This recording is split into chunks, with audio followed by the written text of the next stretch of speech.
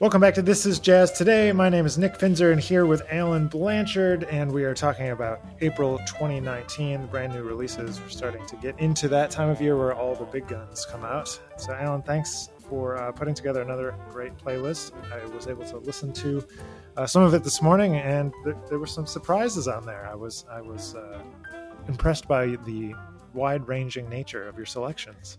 Well, that intrigues me because I was going through it and I was like, wow, this isn't as wide-ranging as I thought. Well, I thought that some of the stuff was, I didn't necessarily know who all the people were. Oh, now, sure. So I was impressed that you did some digging. That's always my goal, is trying to throw you off guard at least once. Yeah, at least once. So if you don't know where to find the playlist, our playlist, This Is Jazz Today, is up on Spotify. There's a link on our website where this podcast is posted, but you can go and find that. Just type in This Is Jazz Today and it should pop right up on Spotify. So if you want to subscribe to that, and then you can see those new tracks as soon as they get added.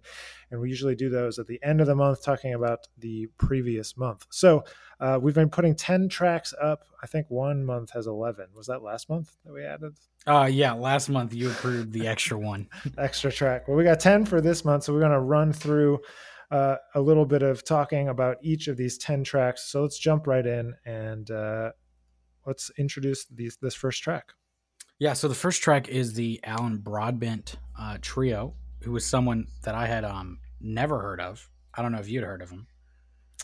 Yes, he's a stalwart on the New York scene. Yeah, and so in my ignorance, I learned that he was like a famed arranger for Woody Herman's band. With, some of like his more well-known ones would be like The Child Is Born or A Child Is Born, and Bebop and Roses and all these stuff that he arranged for Woody Herman.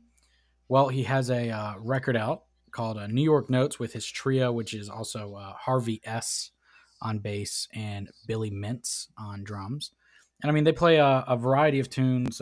Like there's some standards, some I would say more like not necessarily straight session tunes. Like, people aren't necessarily always playing like Tad Dameron's On a Misty Night. Sure. Or like some Great American Songbook standards with Fine and Dandy and I Fall in Love Too Easily. I ended up picking one of his originals off the record, Clifford Notes. But he also has two other originals on the record, Continuity and Waltz Prelude. And honestly, I think it's a really good recording. I love listening to trios because I think it's a lot easier in that setting to like have some leeway, give and take with the band, because obviously like you're working with three people and you have very specific roles. You're not necessarily overlapping each other in too many ways. I will say, however, and this is kind of getting a little nitpicky, that personally, I think the drums and the cymbals are a little like bright in the mix. Oh yeah, I thought the same thing. I thought it was too loud. Yeah, the drums were too loud overall. And there's some of them where it seems like the bell on like the ride or something is like really like bright compared to everything else. And I was like, okay, cool, this is really loud. And I started looking it up and I was like, all right, and Alan plays piano, so it's not like it's a drum record. Right. But overall, once you get past that, I think people will enjoy listening to it. I enjoyed listening to it. I'm going to listen to some more of it. But good record, Yeah, I mean, he's a legendary guy in the scene, so definitely. I don't know the drummer, though, Billy Mintz. I'm sure that I should probably know him. But I should have known Alan Broadbent, so. That's all right. You don't know what you don't know, and you haven't spent that much time in New York yet. So. Zero time. Exactly. So let's keep going. So that was number 10, Clifford Notes. I mean, obviously you picked it because of the hint to Clifford Brown. No, I don't know what you're talking about. And then next guy, I don't know who this is. That's great, because I don't really know who he is either. Okay. And it was like, one of the things that I do every month is I try to get a large list of stuff that's out there, so that I'm not just being like, oh, hey, Branford has another record out. Like, obviously going to choose that, but, trying to get some variety. And so this is an Italian-based trio. And Okay. so forgive me if I mispronounce anything going into this. I'm going to try. So the person's record is Jacobo Ferrazza, who's a bass player. And then it's a trio of bass, guitar, and drums with the guitarist Stefano Carbonelli, and the drummer is Valerio Venetejo, maybe. Okay. And so they certainly have a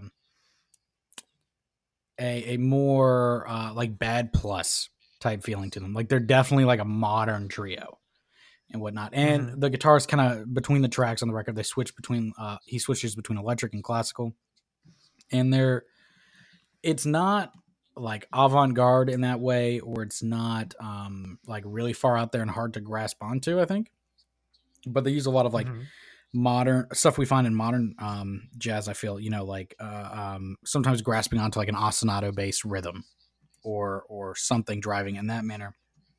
And so when I was listening to it, like I heard a lot of like stuff like how Felipe sounds, and stuff like the Bad Plus, or like maybe even Brad Meldau, how it's influenced. So certainly coming from a more like European type tradition, I guess you could say. Mm-hmm. But I don't know. I enjoyed it in that regards, because there wasn't really a moment where I thought that it was like too much in my face. It was just something that I could put on, I could listen to, and like I could follow the different paths that they were going to take. Nice. Well, I'm glad that you did a little bit of digging. I'm gonna have to do some more listening because I don't know this. I don't know this at all. So the next one I also didn't know because I was listening while I was driving, so I didn't come up with everyone that was on this record. I didn't realize it was Dave Liebman playing saxophone on this next thing, and I was very intrigued. I was like, "Wow, it's an interesting record." Yeah, it's a very Um, interesting record. So the record we're talking about it's a duo record called Journey Around the Truth, which has Andy Elmler on organ and David Liebman, or Dave Liebman, on saxophone. Um, which, to my understanding, Andy Elmler is French, and so like this record was a project that they did out in France. I think recorded live. I'm not sure, but it was recorded from like the Auditorium of Radio in France, and it's a very um ethereal type experience. It's very like open, definitely open jazz, and it's interesting to hear it like to hear Dave Liebman play over like a traditional organ, that's not like a B3. mhm. So that's kind of really cool, because that then gives him like a lot of like a surprisingly amount of like support or stuff like beneath him to create sound and density, even though it's just duo playing, where usually like in duo playing I feel like we hear a lot more space, and people like fitting in and out of that, where this is more like there's like a padding set down, and then he's even able to keep the padding set down as he's playing the melodies with Dave Liebman. And so that was a really interesting to hear, just the pairing itself of saxophone and organ. So I think people, Yeah, it's an interesting yeah, combo. yeah, it's very interesting, because the like we're all used to B3, and so when you get like a true like Totally pipe organ, that's interesting. It's very interesting. agreed. Agreed. I didn't even realize it was pipe organ when I put it on. I thought it was synthesizers. I think there is some of it used in, because he is credited with electric piano some, but like the majority of it is pipe organ. Pipe organ, crazy. Yeah, props to him, man, because then getting all the different like hands doing different things, and then your feet doing stuff. Oof. That's hard, man. It's I hard. couldn't do that, man. I can barely do one thing Yes. at a time. I can barely play Yes. trombone. So anyway, to digress. But anyway, so I didn't realize that was there. I thought this Andy Emler was another one that you went and dug for. Now I see that Dave Liebman kind of led Yeah, you it there. definitely got to Andy But Elmler by Dave Liebman with 100% will admit that. But I did have to dig, that's because a okay. lot of the articles are in French, because it was like Uh-huh. it was released under a French label, Radio France. Like Mm-hmm. it was recorded in France. Like you had to do a little bit of digging there, I will say. Makes sense. Makes sense. But I'm glad you did it. And we're keeping with the duo vibe on the next track with Bill Frisell and Thomas Morgan. Why don't you let us know Yeah. about this one? This was really cool because I've recently started listening to a lot more Bill Frisell.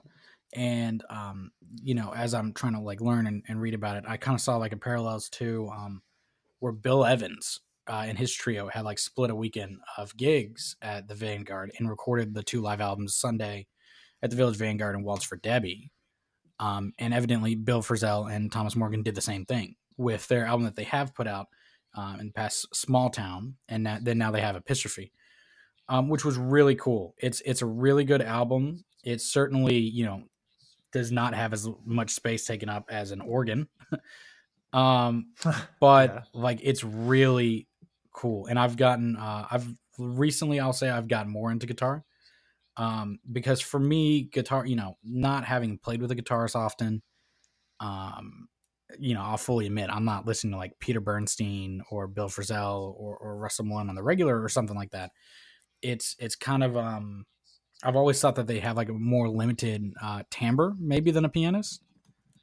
But they they know how to complement each other like really well with exploiting that.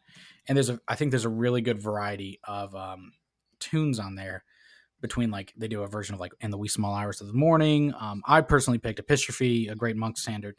They do Lush Life, Mumbo Jumbo, and a bunch of other tunes. And I mean, again, I can't say enough how much I would rather listen to like a really good live record than a studio record. And that's to each their own. But that's just my preference. Tell me more about that. Why do you like a live record more than a studio Well, record? one, I know it was one take. That's not a big thing, but like that's cool, That's the musician talking, because you want to know about like if they did it live or if there was well some that trickery. and then it's also I feel there's certainly some recordings where you can hear more of the room than others, which I think that's really cool. It's also I feel like, because I experienced this with trying to record my recital or whatever coming up. One of the great things I liked about being able to record my recital was I was like, there is no redo. So don't worry about it. Just go out there, like record it, and then you're going to get what you get. And so just, you can kind of almost not even worry about the recording. You're just going to go play. And I think that's a really nice thing as a musician. And it can allow some people to get less out of their head and more just like into, what, this is just another gig. It's just a gig, Right. And so it maybe is a little more adventurous. Oh, definitely. I mean, some of my favorite records are live records. And so it's just something I've naturally been pulled, like the Live at Village Vanguard with Winton, or the Live at the Village Vanguard with Joshua Redman, or honestly, maybe it's just the Village Vanguard that I like. Who knows? Yeah, maybe you just like the Vanguard regardless. And it doesn't even but I don't know. I mean, and of course, there's many studio recordings I like. I'm not gonna say like, oh yeah, all these are trash. Yeah, but you're kind of saying that. No, I'm kidding. I'm kidding. I mean, I guess if you had to pick one, sure. Funny. Amazing. All right. Well, let's keep on rocking and rolling with our playlist here. So just a reminder, if you haven't found the playlist yet, you probably should if you're listening to this talk about the playlist. It's on Spotify. Just type in "This Is Jazz Today" and click on the 2019 version. There's a 2018 version that has over 100 tracks on it that we curated last year. By we, I mean Alan you did something. Curated. Something. I did something. So this next record I was listening to earlier today, and I had been seeing some maybe not articles, but online stuff, some press about this John Patitucci record, and I hadn't heard it yet, and I didn't even realize it was out yet. I thought it was still coming out, but I checked it out this morning, and it was really cool. So tell us more about this. This is definitely plays a little bit, I think, on my ignorance, because I think I've always had a connotation to like how John Patitucci plays, or what kind of group John Patitucci would be in. And I think he's commonly associated with like a lot of notes. Sure. And so he puts out this record called Soul of the Bass, where he's kind of quoted explaining that as you get older, you prioritize the sound and the feeling of everything you play, which, if rendered with integrity, will result in a clarity that communicates to the listener and draws them in. I'm like, all right, cool. Wow, that was very elegant. Yeah.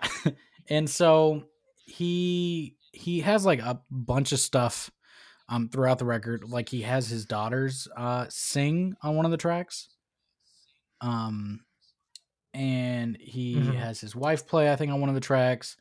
And then he has Nate Smith, the drummer, the R&B drummer, play on one of the tracks. And so it's really cool. Mm-hmm. I ended up picking this Morning Train, which he labeled as a spiritual on it. Which also, interestingly enough, did you notice how like some of the tracks had numbers in front of them? I did notice You that. think I that's a thought that was a little mistake, right? weird. Okay, It awkward. could be.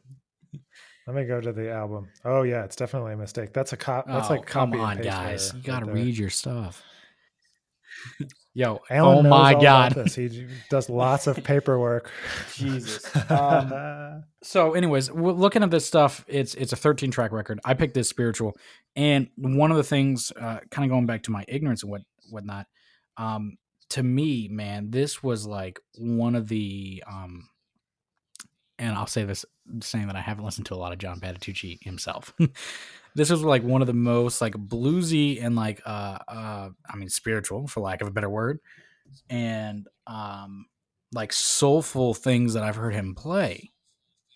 And it was really cool Mm-hmm. because like for me, it was almost like listening to like Rodney Jordan play down here at FSU, who's like a really Mm-hmm. soulful gospel-y type bass player. And it's a really good record, and I haven't checked out all of it yet. And what else is interesting is they're all relatively short tracks. And it has some, Mm-hmm. I see that. like he does an Alaman and D minor on here too. So he kind of goes back and forth. He has a track named Elvin, which I'm assuming is a tribute to Elvin Jones. I would guess, yeah. Yeah, I think it's really cool, and it's he says that's kind of centered around melodic improvisations, and it's all about melody and like looking at the bass for like what the bass is worth. So I think people that are, I mean, bass players are definitely gonna like it, but but I think people that are I would say give it a listen. Like even if you don't normally like John Patitucci or something, like you don't like the music that he's associated with, like ignore that and just listen to this, because this isn't the way that I have when I've been exposed to John Patitucci growing up, or in studies even necessarily, like the records that he's really like commonly associated with, like with Chick Corea or something like that. This is not how that. Yeah, it's It's not very that, yeah. different, and it's a really good record. Well, I think he plays on a lot of records that you Oh, probably like that 100%, you didn't like know he without a was doubt. on. I would say because he's like super versatile, super soulful, like just, but also he Right. can chop out. So I guess that's why he gets that reputation. But a lot of his recent records have been pretty not that way, pretty not that way, meaning very much like in the tradition of, Right. because he plays in Wayne Shorter's quartet for the Right. last 20 years, like in that, more in that space than in like But a even Chick that was Corea interesting electric because I band saw space. him when he came here with Danella Perez and Brian Blade and Wayne Shorter and them, and that Okay, was yeah, their. that So the trio. way they did that was they split the concert. Half of it was this work that had been commissioned that it was also paired with like a wind ensemble type vibe. The other half was quartet, Mm-hmm. and that was some very free and Okay. open quartet. That took like time, no Yeah, changes to that's like their vibe. there's time, there are changes implied, and there's other stuff. Sure. No. I Yeah. You certainly didn't like it like was it, huh? very You don't like the free vibe? it was very it was difficult for me to follow sometimes because they went through like different tunes, but they didn't necessarily ever cut off. They just went from tunes to tune, like Okay. some Wayne compositions, and like they did Autumn Leaves at one point in time a little bit. And so like I know, um, like I don't want to give it a negative connotation. It was just like something where like you had to be really intently focused. And I don't know how much the avid listener or the average listener that was not like a musician would have picked up necessarily on like what they were doing. Whereas, like we're geeking out in the back and like, Sure. smacking each other online and be like, yo, this is Autumn Leaves, this is Autumn Leaves. And we're like, oh yeah, cool. Okay, cool. Right. Right, because you're trying to figure it out. Right. Yeah, just Yeah. different mindset, I guess. Different the musician mindset can be Right. limiting in a certain kind of way. But Okay, let's keep on moving. We got sidetracked a little bit. John Patitucci, great solo bass record. Now, of course, you can't put anything out without Alan putting it on the Yeah. playlist. The most famous jazz family, Wynton Marsalis. I'm I just picked it teasing. because like I look, okay, I'll be honest. Like I really didn't want to pick it because I knew that if I picked it, you would have given me crap for picking it. Um Oh yeah, but I was going to give you yeah, crap but either way. there's a lot of recordings on this, which was really cool, and it's a lot of so what it is, to for everyone else that isn't looking at the playlist, even though you should, this is they finally released like the full soundtrack to this movie Bolden coming up, that Wynton helped put together and whatnot. And so there's a lot of New Orleans type standards on here, throughout it, like they do Muskrat Ramble, the Tiger Rag, Stardust, all these, Funky Butt. I thought I heard Buddy Bolden say, just very different, Dinah, all of these older standards and whatnot. And that's really cool to hear it in like this new. They stay like that's always been a really cool thing about him is like he stays true to how it was or it would have been represented, but we have modern recording technology. So that's really nice, I Mm-hmm. think, when you're learning and whatnot, or if you want to check any of this stuff out. But it's really cool. I will have to put out a disclaimer. There is an explicit track on this record. There is, because again, they're Really? talking about Buddy Bolden and like early New Orleans. So like there was the Red Light Mm-hmm. District, and there was music that was paired with the Red Light District, and that's on the soundtrack. So be Okay. careful with that. But they did. I picked the tune "Didn't He Ramble," which was a song that I first heard with Harry Connick Jr. I think, um, which dates all the way back to like Kid Ory recording it with his band, and it's a great short little standard. Phenomenal playing. A lot of the Lincoln Center people are playing on the record, and I think that if you're a fan of Wynton, you'll like it. If you're a fan of like New Orleans type jazz, you'll dig it.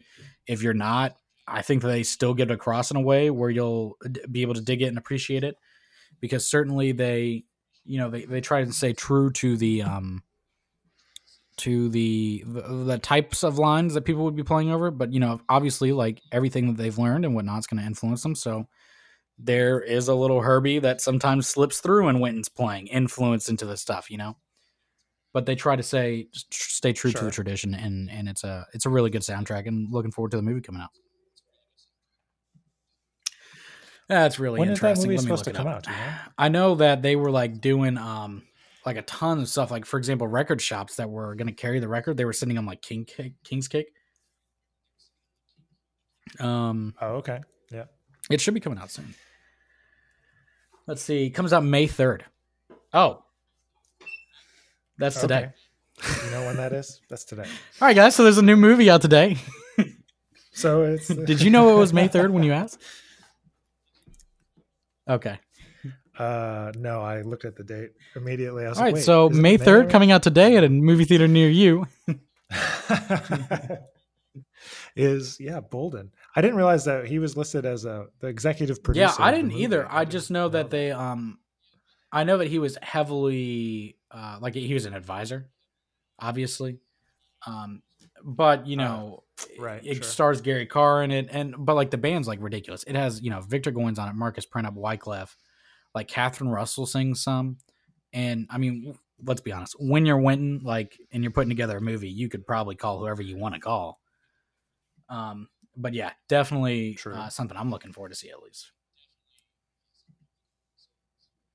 Yeah, as I didn't remember, is it supposed to be like a story about it, or is it supposed to be like a I think it's a documentary biopic. or a what do they call it? In kind of a sense, but Yeah, not like like certainly not a documentary vibe, but like trying to be as historically accurate of a retelling right. as you could, which is very interesting because there is no recording, or at least surviving recording of Bloody Bolden.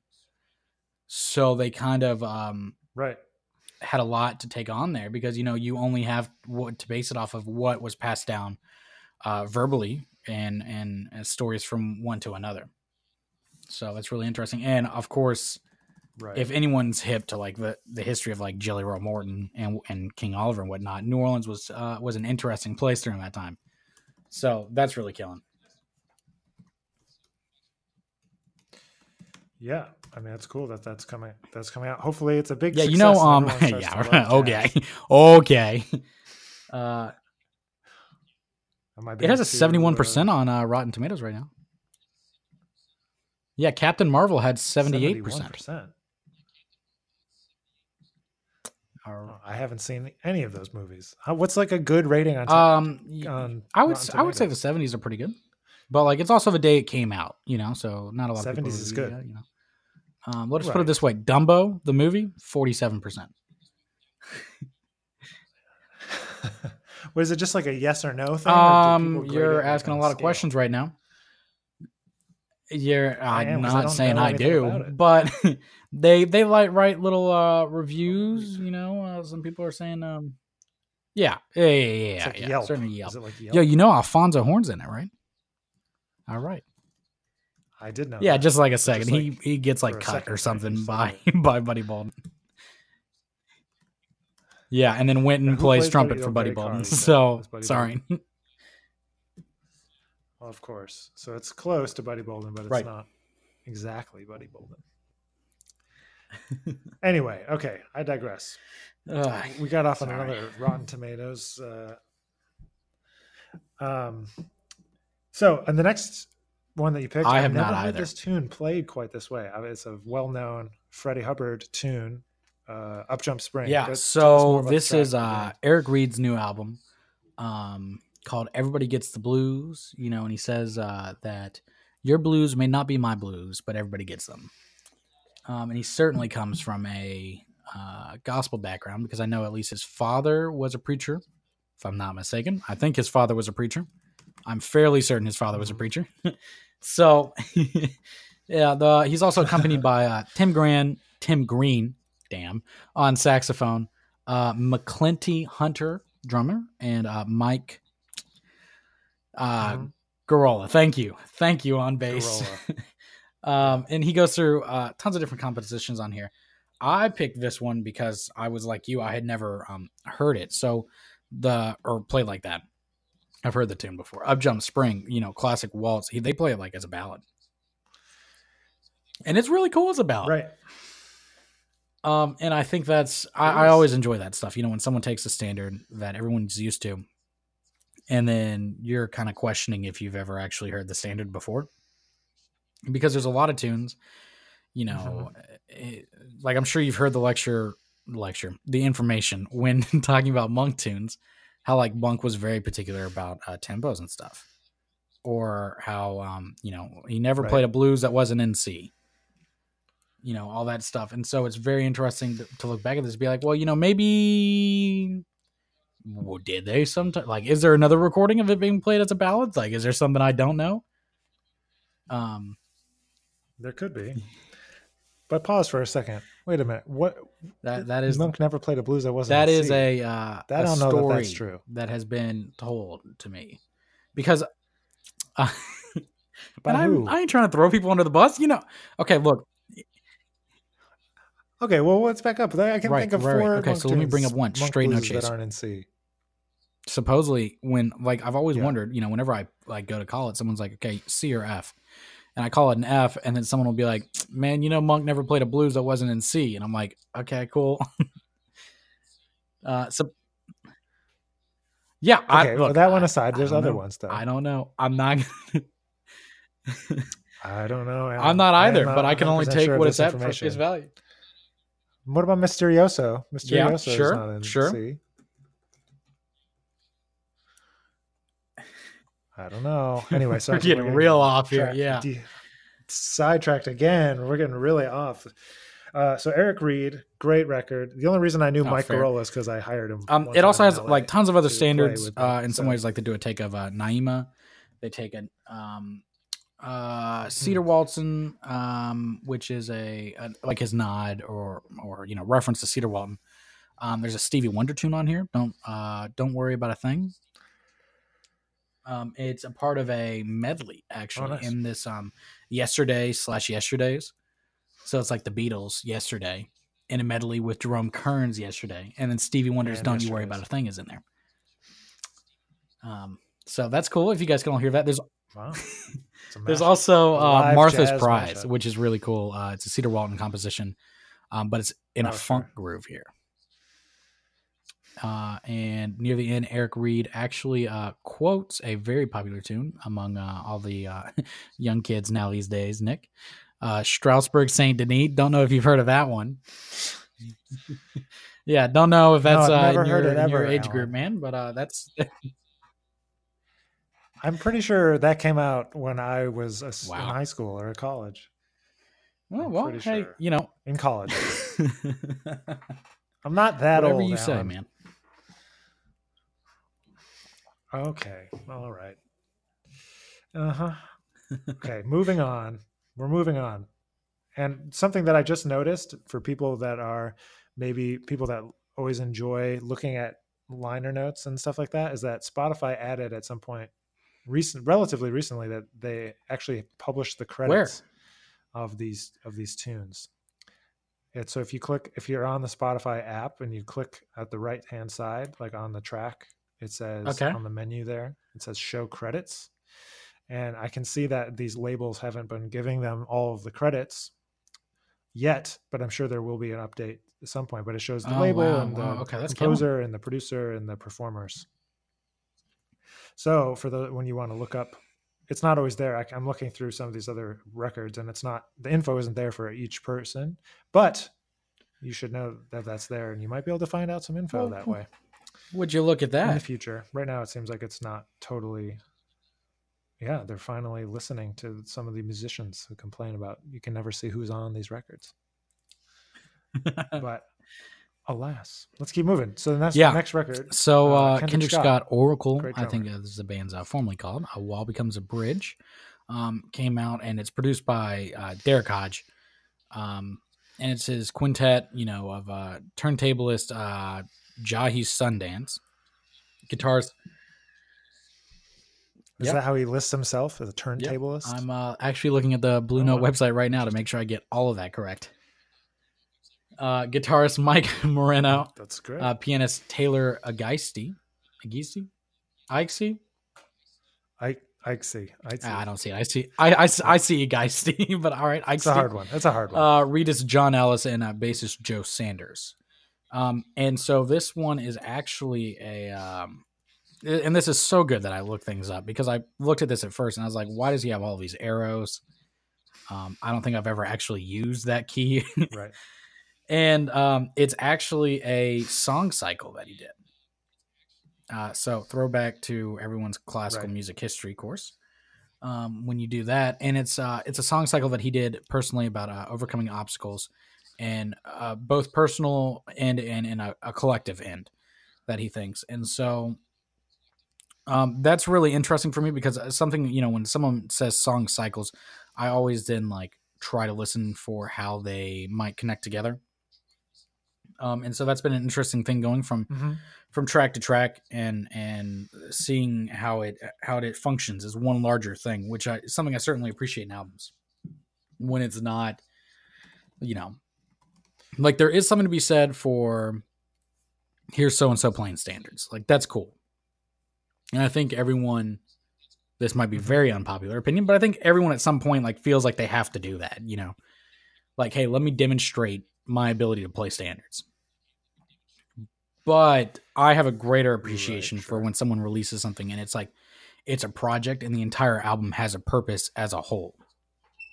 And I think that's cool to see some continuity between it and get this whole, view it less as just a collection of things and view it more as a one large thing.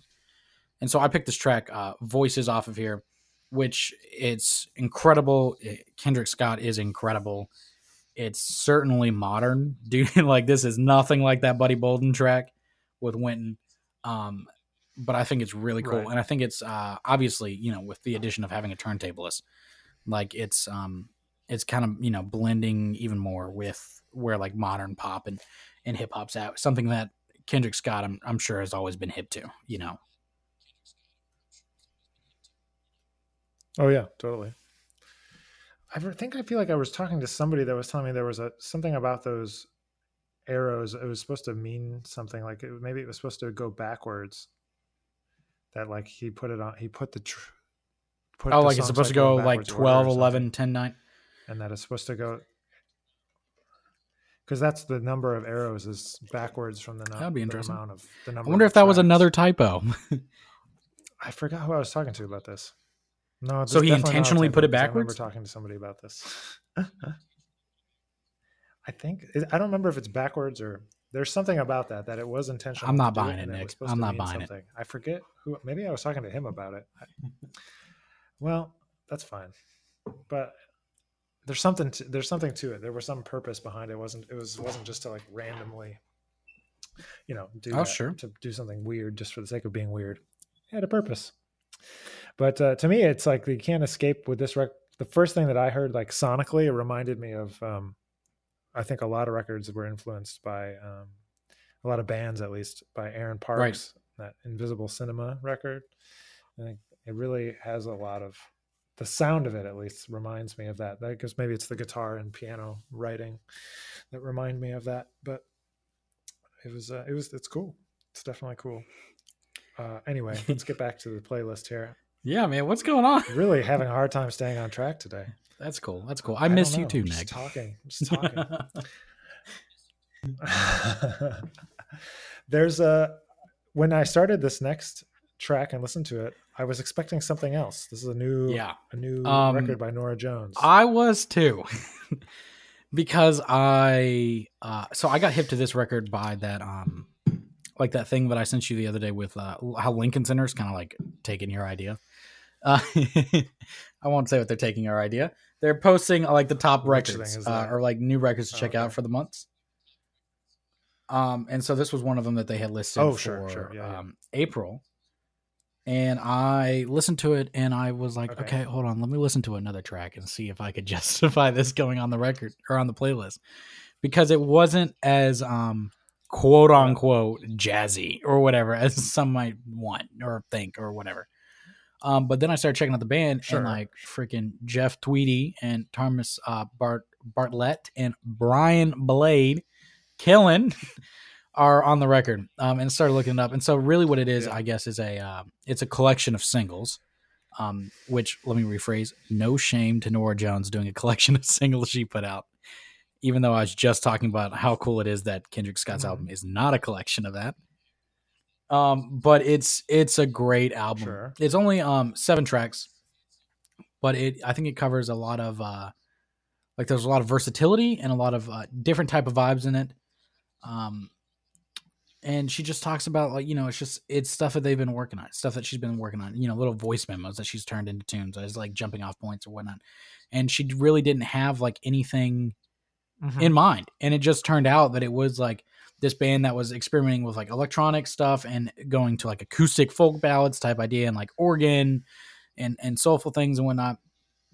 So supposedly all of these, I should do better research on this, but there were 3 of them that have not been released before, which is like what helps make it a full album. The other 3 have been released in some capacity. But I don't know. I really enjoyed it. I mean, I've always liked Norah Jones as a vocalist and whatnot. I just think people need to go into it. Like, even though, generally we're talking about jazz here and we call it this is jazz today and whatnot, but like, what is jazz? And just like go into it and dig it, man. It's a cool record. Oh boy. Yeah, no, I just was, I don't know what I was expecting, but I guess the last time I really listened to Norah Jones was a long time ago. So I just expected that same kind of singer-songwriter-y kind of. You saying quiet, she can't sing loud, Nick? I don't know. Whatever that was. I'm not saying that. People change, Nick. They can do different projects. That's true.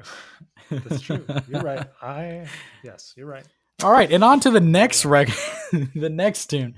I bet you thought Winton was going to be number 1, but you know what? I did you one better. I took his drummer and made him number 1 with Herlin Riley's new record. And I love Herlin Riley. I think he's one of the best drummers, period.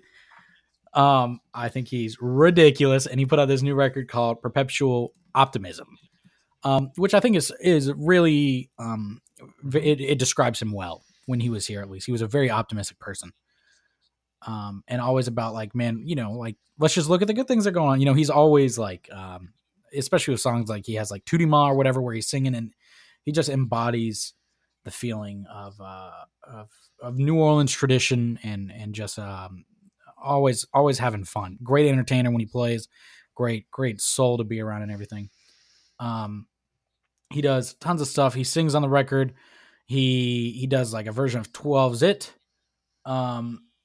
which he's something that he played a lot in New Orleans, I'm sure. It's a really young band, which is really cool. It has Emmett Cohen playing piano, Russell Hall on bass, Godwin Lewis on alto, and Bruce Harris on trumpet, who also takes a ridiculous solo on this tune that I picked. Be there when I get there, and I think it's just, man, it's just a killing record. Like, I don't know how else to describe it. Just put it on, like, listen to it. It's phenomenal. Herlin Riley is so versatile in what he's able to do. And if you haven't heard him play tambourine, like, look that up now before you listen to this record. Yeah. Yeah, he can do some things. Pretty good at that. But no, it's a very it's just really good, man. Even like when they do Stella, like it's not Stella. Like it is Stella, but it's not the same Stella that everyone expects it to be, And it's he's ridiculous as a musician and a great person to be around. And they have a good variety of different stuff that he's going on too. But I think people will like it. You got Victor Young in there with Stella. You got Gene DePauls with You Don't Know What Love Is. Ellis with 12 Zit.